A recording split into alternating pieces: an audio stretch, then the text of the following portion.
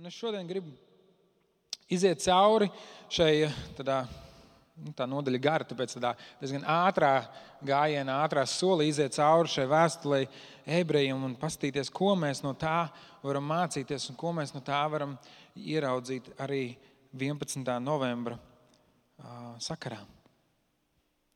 Un pat pirmā lieta, ar ko iesākas šī nodaļa, ir par ticību kā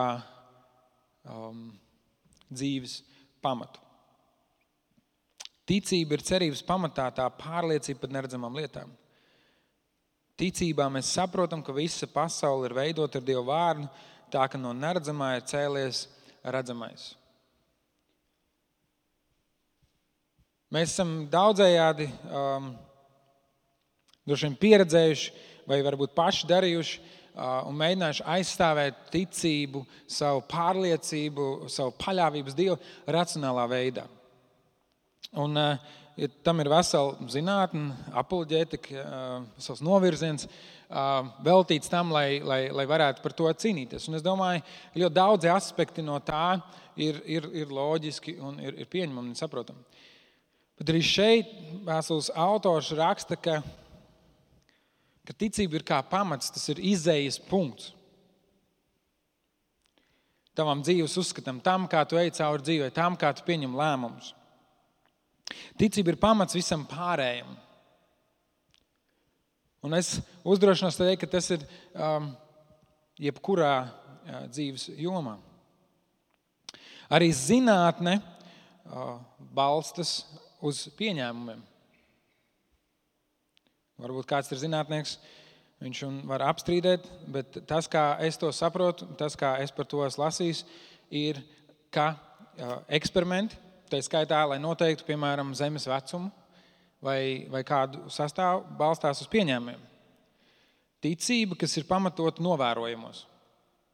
Mēs novērojam vienu vai otru lietu, mēs ieraugam kādas likumsakarības, mēs sakam, varētu būt tā. Un mēs to paņemam kā pieņēmumu, balstot uz ne tikai uz, es izdomāju, varētu būt tā. Reizēm, protams, arī tā dara. Ja, tas to vairāk saukt par eksperimentēšanu. Bet tu ņem kaut kādu novērojumu, tu ieraugi kaut kādu lietu sakarību, un tu paņem to kā pieņēmumu, un tu sāc veidot vai pielietot dažādus spēkus, lai šo pieņēmumu vai nu apstiprinātu, vai nu apgāstu. Tā ir. Tā darbojas zinātne, tā darbojas eksperimenti un pētījumi. Tu paņem kaut ko par pieņēmumu, ka tā ir, un kas ir balstīts uz novērojumiem. Un citur tie novērojumi ir ļoti skaidri un vispār pieņemti un plaši atzīti, un citi pieņēmumi ir, teiksim, tādi ļoti eksperimentāli kaut kādā šaurā grupā cilvēku. Bet gal galā tā ir ticība tam pieņēmumam. Ka ticība ir cerības pamatā, ka tā varētu būt. Tāpēc es izvirzu šo apgalvojumu, ka arī zinātne balstās ticībā. Neviens no mums nav aizgājis, neviens no mums nav redzējis, neviens no mums nav sataustījis molekulu vai ātomu, vai neviens nav bijis kaut kādos vēstures posmos, par kuriem mēs tagad cenšamies izstāstīt, ka visur bija ledus un tā. Un es negribu noraidīt vai apstiprināt. Es domāju, tam ir vieta diskusijai, bet es gribu teikt, ka tas balstās pieņēmumos. Tas ir pieņēmums, izējas punkts, no kā tālāk izdara secinājums. Un tas pieņēmums, viņš var būt emocionāls, viņš var būt racionāls, bet tas ir pieņēmums. Un ticība ir viss pamatā. Un tad mans jautājums ir, domājot par ticību, kādi ir tavi novērojumi par dzīvi? Kas ir tavi pieņēmumi, kas ir tavs dzīves pamats, uz kuriem tu balsti savu dzīvi? Kas ir tava ticība? Un ja mēs būsim godīgi, tad viena tāda, pēc cik mēs esam baznīcā un šis dievkalpojums mums ir Jēzus Kristus, un iesākumā Dievs. Bet tāpat laikā, ja mēs būsim godīgi, mums ir daudz un dažādi jautājumi, kas tiek sajaukti ar šo mūsu pārliecību. Mums ir daudz un dažādi jautājumi, kur mēs joprojām mēģinām kādas lietas saprast. Un patiesībā bieži vien mēs varbūt pat neesam līdz šim jautājumam nonākuši, kas tad patiešām ir manas dzīves pieņēmuma pamatā. Un tie ir novērojumi. Novērojumi par to, kā tava ģimene ir veidojusies, novērojumi par to, kā sabiedrība veidojās, novērojumi par to, kā Dievs darbojās tavā vai citu cilvēku dzīvē.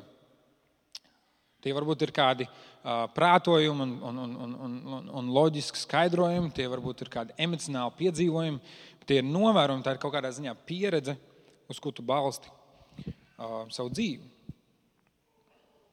Daļa no viņiem ir apzināti, daļa no viņiem varbūt ne tik ļoti. Un vēstules ebrejiem saka, un arī mūsu ticība, mūsu paļāvības Dievu, viņi balstās tajā, viņi ir pašā pamatā. Tāpēc tu sauc par ticību.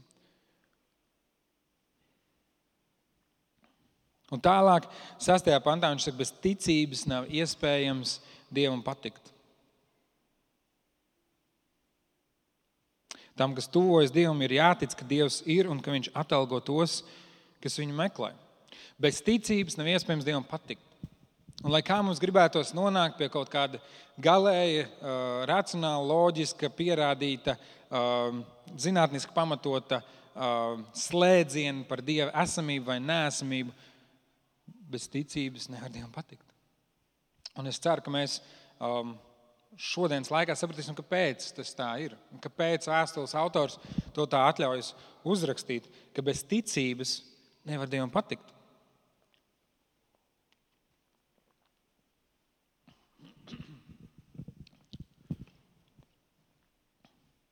Tam, kas tuvojas Dievam, ir jātic, ka Dievs ir un ka viņš atalgo, kas viņu meklē. Kas ir tava tuneļa galā?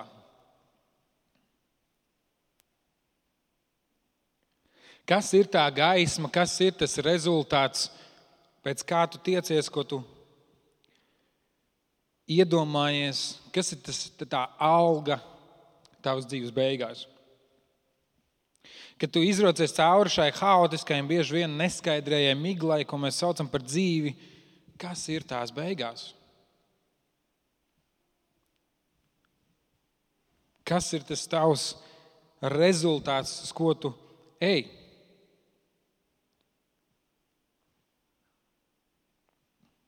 Vai tavs mērķis ir atskatīties uz savu dzīvi un pateikt, bija labi, man patika, es diezgan izbaudīju?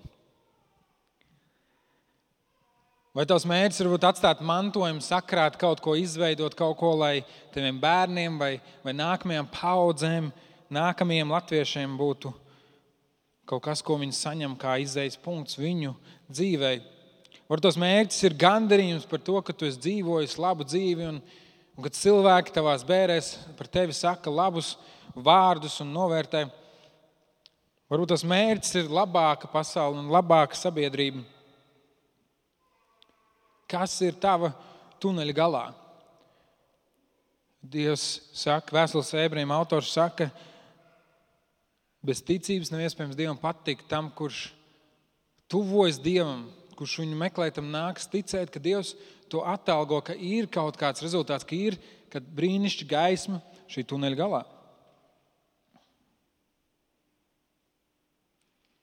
Un ja mēs domājam par 11. novembri, tad arī tiem cilvēkiem, kuri 19. gadā iesaistījās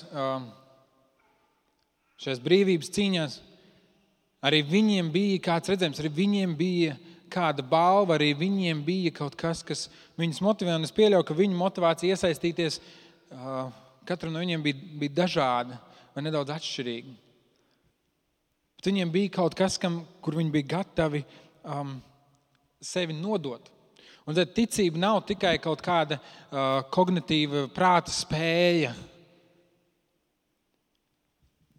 bet ticība ir nodošanās, ir paļaušanās, un šie cilvēki bija gatavi nodoties, burtiski liekot savu dzīvību uz spēles kaut kāda lielāka mērķa vārdā, kaut kādas gaismas vārdā, kaut kāda rezultāta vārdā.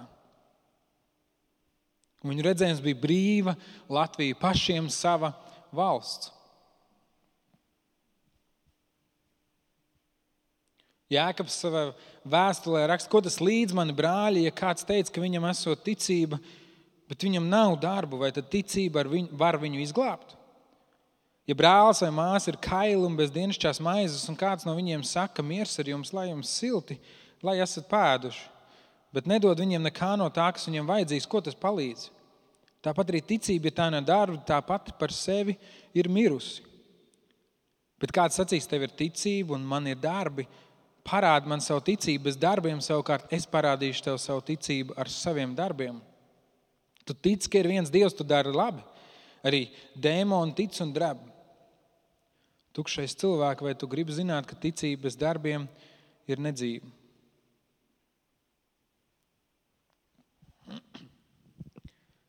Mēs jau visi varam kaut kam ticēt.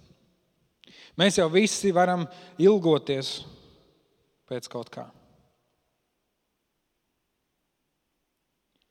Mēs neesam šobrīd krīzes situācijā, kur mums burtiski tūlīt būtu jāiet un jābūt gataviem ņemt ieročus vai nostāties frontes līnijā vai kā citādi atbalstīt kara darbību, kur mūsu dzīvība vai veselība ir pakļaut riskam. Un tomēr, domājot par savu dzīvi un savā ziņā domājot arī par valsti, kurā dzīvojam, kas ir tas, ko mēs vēlamies redzēt? Ejot uz vēlēšanām iepriekšējā mēnesī, kas ir tas, ko tu vēlējies redzēt, balsojot par vienu vai otru partiju? Lielākas pensijas, labāk sakārtot nodokļu sistēmu, taisnīgāk pārvalde, mazāka korupcija, lielāka labklājība, varbūt kristīga vērtība, aizstāvība vai tieši otrādi, liberālāka sabiedrība. Mēs visi kaut ko vēlamies, mēs visi kaut kur tiecamies. Un kāds varbūt īpaši nesapņo, jo liekas, Latvijā tas nedarbosies. Un kādam atkal ir tāda ideāla, kur liekas, mūsu dzīves laikā tiešām nekas tāds nevarētu notikt. Bet es ticu, katram no mums ir kaut kāda vēlme ieraudzīt kaut ko sev apkārt, un varbūt tā ir mana ticība. Domājot par savu dzīvi, kas ir tas, ko tu vēlies ieraudzīt, kas ir tas, ko tu gribētu, lai Dievs dara, uz kurien lai Dievs tevi vada, ko tu vari piedzīvot.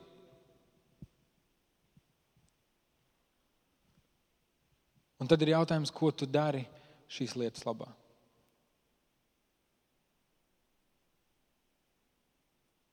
Ko tu dari šīs lietas labā? Ko tu dari, lai tuvotos tam savam mērķim, lai tuvotos tam savam ideālam, lai tuvotos tam savām vēlmēm? Ko tu dari, lai šajā valstī būtu labāka labklājība?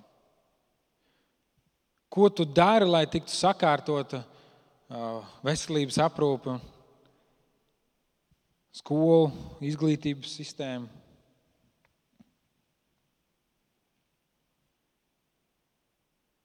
Pensiju sistēma.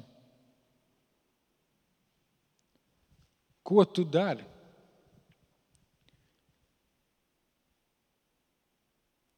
Jo Jēkabs raksta, ja tu neko nedari, tad tu netici. Jo ticība bez darbiem ir mirusi.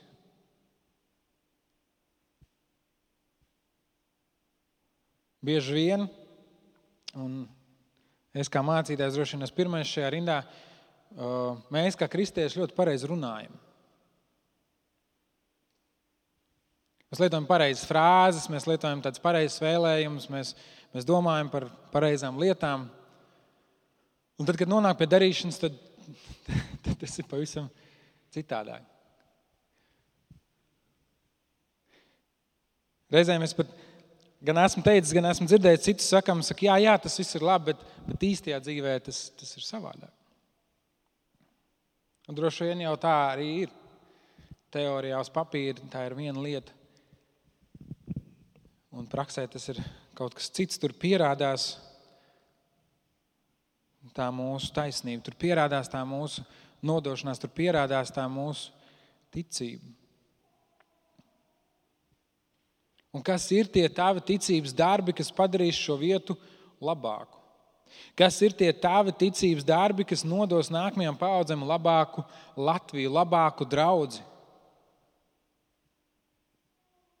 Skaidrāku evaņģēliju. Jo mēs katrs esam tie, kas veido draudzi.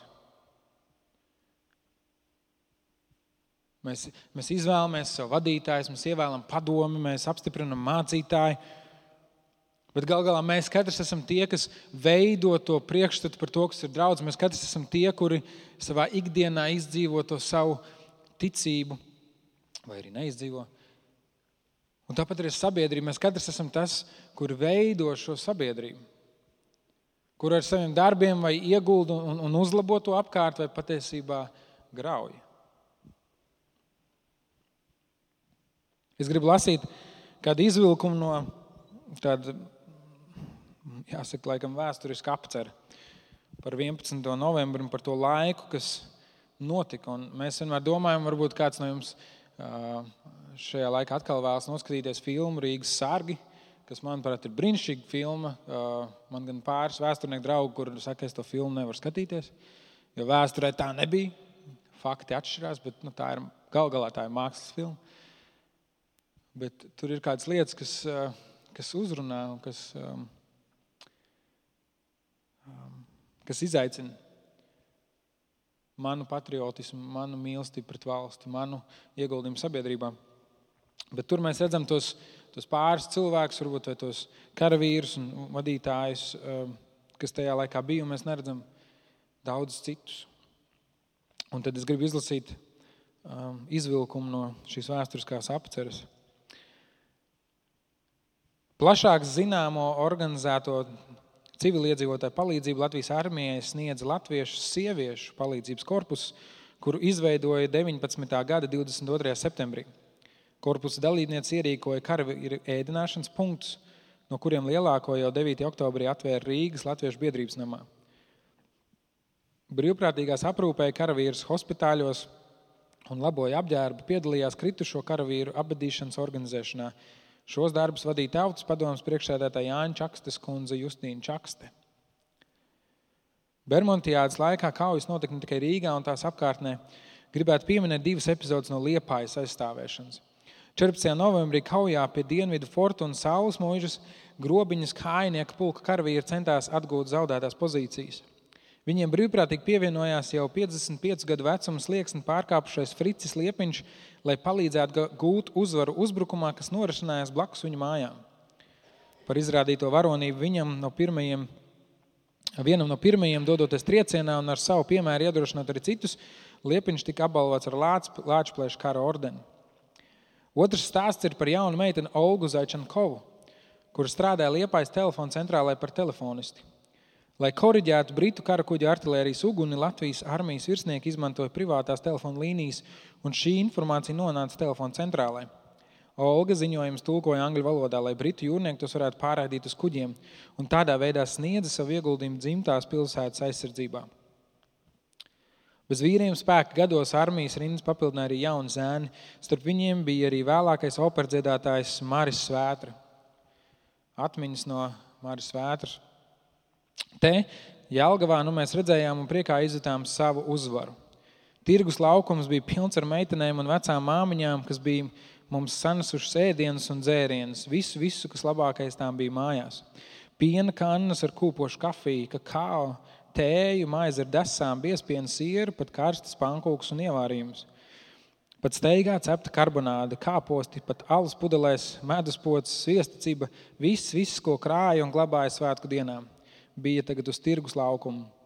Jelgavai bija svētki, Jelgavas sievietes to zināja un nežēloja it nekā.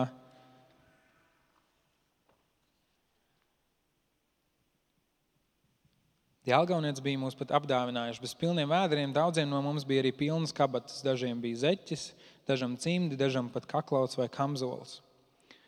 Tas ir tikai ieskats vēsturē, lai apliecinātu, uzvaru karā negūs tikai armija, bet gan visas sabiedrība kopumā. Un tikai tad, kad visdažādāko sabiedrības slāņu vairākums ir gatavs pielikt roku kopīgā cīņā, ir iespējams gūt pilnvērtīgu uzvaru.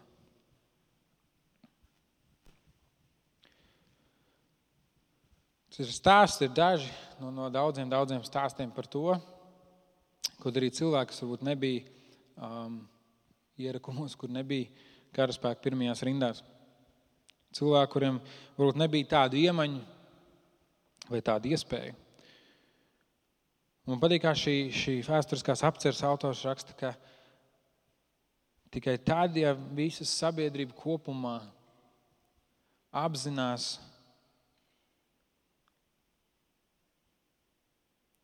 savu uzdevumu un nepieciešamību iesaistīties un pielikt roku kopīgajā cīņā, tikai tad ir iespējams gūt pilnvērtīgu uzvaru.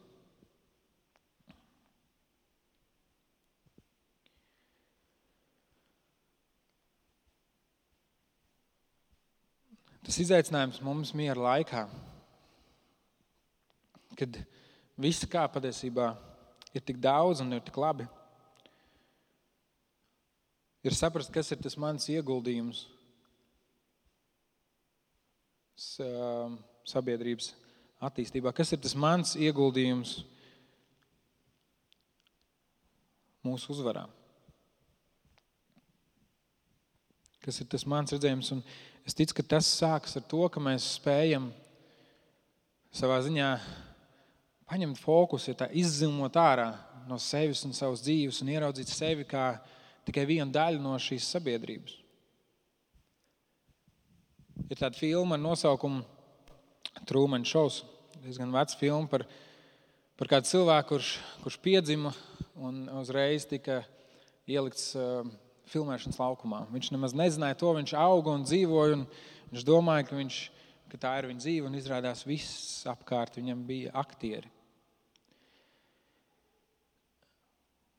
Un tad viņš sāka pamanīt kādas lietas un notikumus, un viņš sāka ieraudzīt to, kad ir kaut kas vairāk, un savā ziņā viņš sāka izzūmot no tās savas dzīves, un no savas rutīnas, un no saviem pienākumiem. Viņš sāka skatīties apkārt, kas notiek, un gal galā izlausties no šī filmēšanas laukuma un nokļūt īstajā, reālajā dzīvē. Un es domāju, arī priekš mums tas ir kaut kāds tāds uzdevums izlausties no tā sava filmēšanas laukuma, no tās savas apkārtnes, no tiem saviem notikumiem tuvākajā dzīvē, uzzūmot ārā un paskatīties to, kas notiek sabiedrībā kopumā, kas notiek draudzē kopumā.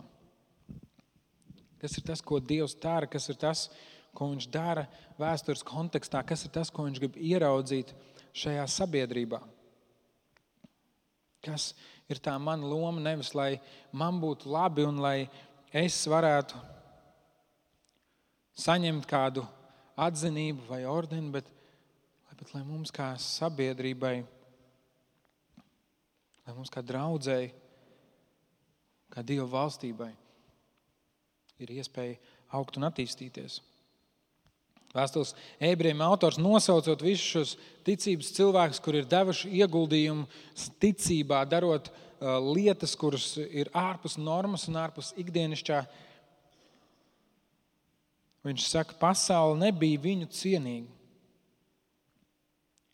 bet viņiem bija jāmaldās pa tūkstnešiem kalniem, jāmīt alās un aizās. Un šie visi, kur ticību Dievs ir apliecinājis, nesaņēma apsolīto, jo Dievs mums kaut ko labāku iepriekš bija nolūkojis, lai viņi bez mums nesasniegtu apsolījumu.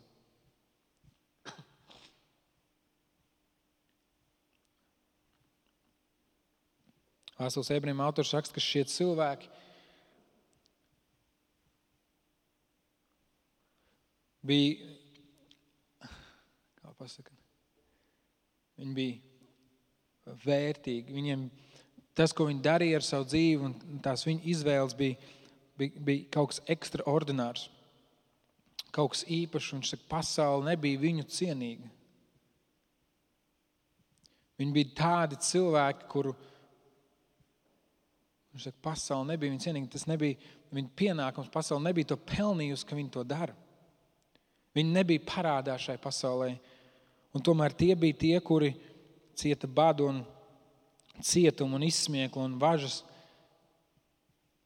Tie bija tie, kuri ticībā skatījās nevis uz notikumiem sev apkārt un nevis uz to, varbūt bieži vien grūtos situāciju, kurā viņi bija, bet viņi skatījās uz priekšu. Viņi skatījās uz to, ko es ticu, Dievs viņiem bija ielicis redzēt, kas bija tā viņu gaisma tuneļa galā, kaut kas vairāk par viņu pašu dzīves tādu tuvāko radiusu.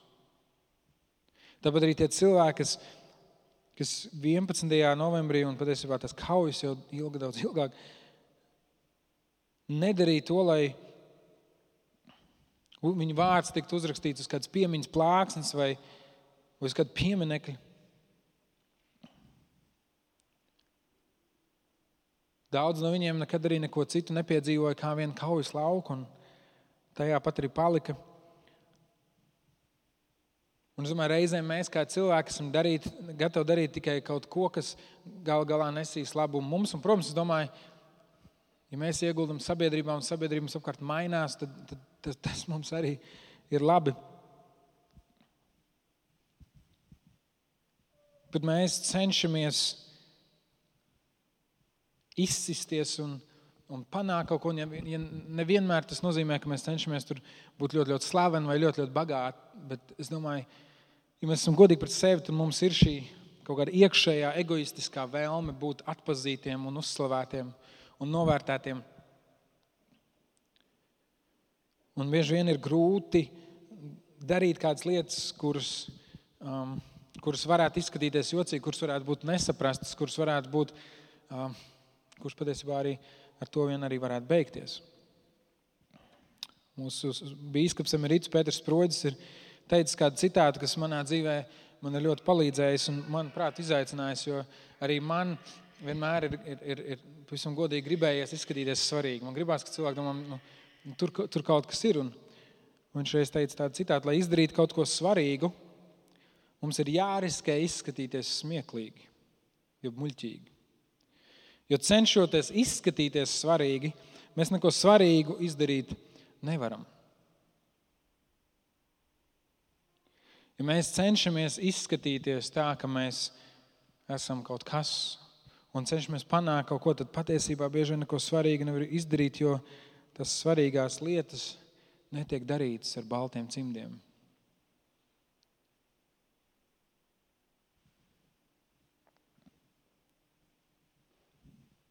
Mums ir jāspēj ieraudzīt tas horizonts, mums ir jāspēj ieraudzīt tā gaisma tuneļa galā, tā balva, ko Dievs apsola, tas redzējums par labāku sabiedrību, labāku nākotni, par labāku draudzi, par to, ka evaņģēlijs izmaina arvien vairāk cilvēkus. Mums jāspēj ieraudzīt tas, kā Dievs redz šo pasauli, kura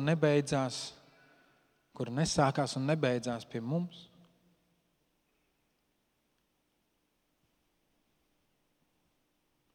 Mums jāmācās novērtēt to brīvību, ko Dievs mums ir devis.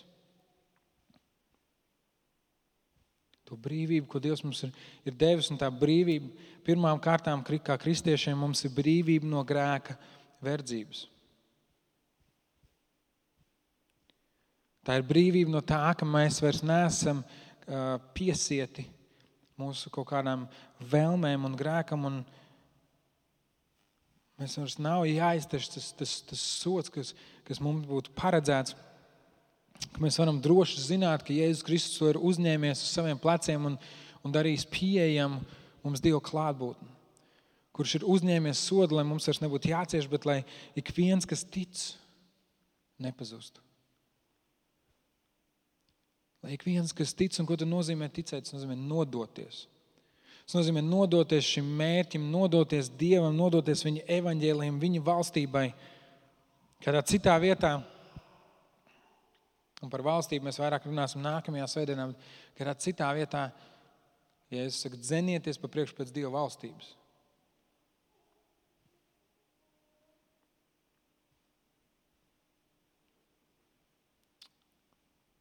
Turpinājumā vēstulē Ebrejiem rakstīts, tie visi dzīvoja ticībā līdz pat savai nāvei. Viņi nesaņēma apsolīto, bet tikai iztēlēm to skatīja un sveica. Tie apliecināja, ka viņi virs zemes ir vienīgi svešinieki un viesi.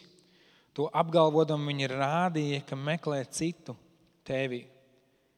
Ja vien tie būtu domājuši par to tēvī, no kuras izgājuši, tiem būtu bijis tik daudz laika, lai varētu tur atgriezties. Bet tie ilgojās pēc labākas, pēc debesu tēvīs.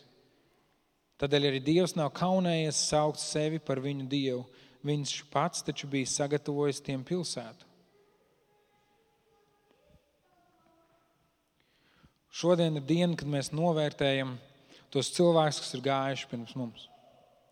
Cilvēks, kas ir bijuši varonīgi un drosmīgi, un liela daļa no viņiem ir atstājuši savas dzīvības kara laukā, lai mums šodien šeit varētu būt sarkanbalts sarkanais karoks, un lai mēs varētu brīvi tikties un runāt un domāt, un spriest un ticēt un dziedāt un priecāties.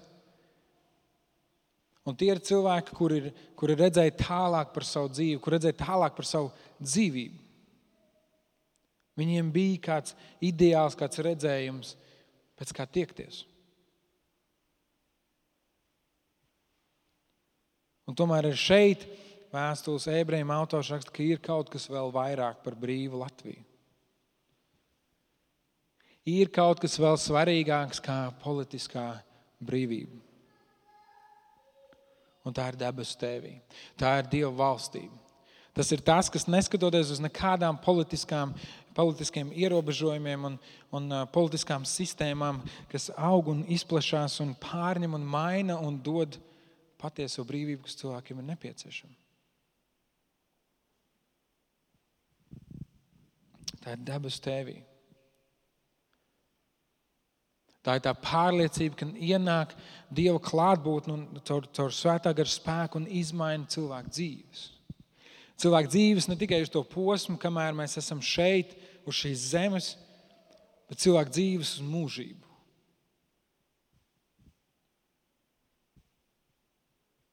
Un mēs esam aicināti cīnīties par šo debesu tēviju, cīnīties par šo brīvību. Un, lai gan Latvija ir neatkarīga valsts, tad, ja mēs domājam garīgos terminos, tad šis karš starp Dievu un viņa ienaidnieku vēlnu, šis karš par cilvēku dzīvēm, viņš joprojām nav beidzies. Atšķirība ir tā, ka mēs zinām, ka mēs esam uzvarētāju pusē. Atšķirība tā, ka mēs zinām, ka Dievs ir pasludinājis uzvaru, ka kādā brīdī viņš nāks un viņš izbeigs šo cīņu. Viņš izbeigs šo ienaidnieku iespēju ietekmēt lietas, un tomēr mēs joprojām esam šīs cīņas vidū. Un tas ir aicinājums mums tajā iesaistīties. Es vienkārši teiktu, es ticu un priecāties par to, ka mūsu dzīve var būt labāka un ka mēs varam baudīt kādas Dieva svētības un ka mums apkārt šī sabiedrība ir jēdzīgāka un bez varbūt tādiem sliktiem ieradumiem vai traģēdijām, ka mēs varam baudīt par to, kad redz, mums jau viss ir kārtībā un mums ir droši, bet ka mēs varam iesaistīties tajā cīņā. Ka mēs varam ieraudzīt kaut ko, kas ir pāri mums, ka mēs varam nodoties tam, uz ko Dievs mūs aicina, ka mēs varam nodoties valstības dēļ. Un tad domāt par to, kas ir tas mūsu katra ieguldījums. Un es esmu pārliecināts, ka tad, ja mēs katrs uzmanīgi skatīsimies, raudzīsimies uz Dievu un lūgsim, lai viņš palīdz mums ieraudzīt to savu jomu, kur mēs varam kalpot. Un es nedomāju tikai kādu nozaru, draudzē vai vēl kaut ko, ja, svētdienas skolu vai sakārtot krēslus, kas viss ir brīnišķīgs, ir svarīgi. Es domāju par to, ka mēs ieraudzīsim, kā mēs varam būt noderīgi valstībai ar saviem talantiem un spējām, ar profesijām, kā mēs varam veidot sabiedrību labāk, tad ieguvēji būs ne tikai kristieši, bet ieguvēji būs visi apkārtēji. Ka rūpējoties un paklausot Dieva pavēlei, mēs rūpēsimies arī par savu valsti. Jo godīgi, centīgi, nodevušies cilvēki, kuri domā ne tikai par sevi, bet arī par citiem, kuri spēja reizēm sevi nolikt malā un aizliegt sevi, lai citiem būtu labums, ir tie, kas padara šo sabiedrību labāku. Jo vairāk mēs nododamies Dieva valstībai, jo es ticu, arī labāk kļūst šī sabiedrība. Mums nav, vismaz šobrīd, un es nezinu, kas gaida mums priekšā, mēs zinām, ka politiskā situācija pasaulē ir saspīlēta, bet šobrīd mums nav jāiet pierakstīties armijā. Mums nav jāveido kādu papildu bataljonu vai ēdiena gatavošanas vai slimnīcas vai izvedīšanas pasākumu karavīriem. Mums šobrīd nav jāņem rokās ieroči un tricošām rokām jāaizstāv sevi un savu ģimeni un savu zemi.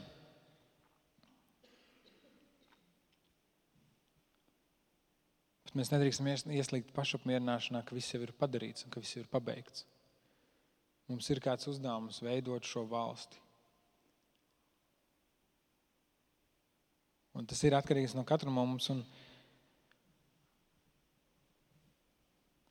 es ticu, ka meklējot Dievu un lūdzot viņu, mēs varam iegūt šo gaismu tuneļa galā, šo apbalvojumu, šo balvu no Dievu, kas būs lielāka nekā mūsu dzīve. Ka mēs varam dzīvot kādam lielākam mērķim, kas pārsniedz mūsu pašus un mūsu labklājību un mūsu veselību. Kaut kas ir svarīgāks par mums pašiem. Un gluži kā šie ticības cilvēki, kas ir minēti vēstulē ebrejiem, arī mēs, varbūt pat, ja to nepiedzīvosim, būsim ieguldījuši debesu valstībā un arī Latvijas attīstībā. Es redzu, ka mēs varam lūgt Dievu. Mīļais debes Tēte, es lūdzu, ka Tu palīdz mums pašiem saprast, kas ir tā cīņa, kas ir tas karš, kas ir tas mūsu ieguldījums sabiedrībā, draudzē, Tavā valstībā. Kungs, es lūdzu, ka mēs nebūtu patrioti tikai uz papīra, ka mēs nebūtu kristieši tikai savos apgalvojumos un vārdos, ka mēs nebūtu tikai tādi, kas noskatās no malas, no saviem ērtajiem krēsliem, no savas drošās zonas, no savas patīkamās vidas, bet ka mēs būtu tie, kuri varētu ieraudzīt kaut ko vairāk par to, kas mums jau tagad ir. Es lūdzu par katru no mums, kas esam šeit, ka Tu ieliktu mūsu sirdīs un mūsu prātos domas par to, kā mēs varam ieguldīt, ko mēs varam darīt, kam mēs varam pieslieties un palīdzēt un kam mēs varam nodoties. Lai arī mūs varētu saukt par ticības cilvēkiem. Lai arī nākamās paaudzes atskatoties uz savu dzīvi varētu teikt, bija cilvēki, kur gāja pirms mums. Un kur bija uzticami, kur bija nodevušies, kur ticība bija tā, kas palīdzēja mums saņemt labāku tēviju, labāku sabiedrību, labāku draudzi, labāku valstību, skaidrāku evaņģēliju. Svētais Gars, lūdzu, ka Tu neļauj tai domai palikt tikai domai, kas ir 11. novembrī, vai varbūt šajā nedēļā līdz 18. novembrim, bet ka tas ir kaut kas neliek mums mierā šajā dzīvē. Kur Tu aicini un izaicini mūs atkal un atkal, līdz mēs atsaucamies, līdz mēs Tev uzticamies, līdz mēs Tev nododamies.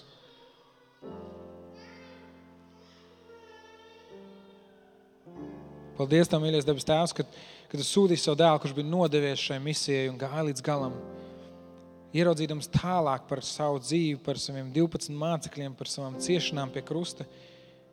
Viņš redzēja katru no mums šeit šodien, kur viņa nāve pie krusta ietekmēja to, kā mēs dzīvojam savu ikdienu tagad.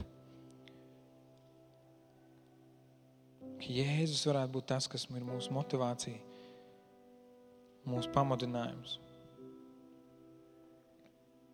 Kungs, Jēzus, ka mēs pateicamies Tev un vienmēr atceramies to savu brīvību un novērtējam to, ko Tu mums esi devis. Jēzus vārdā. Amen.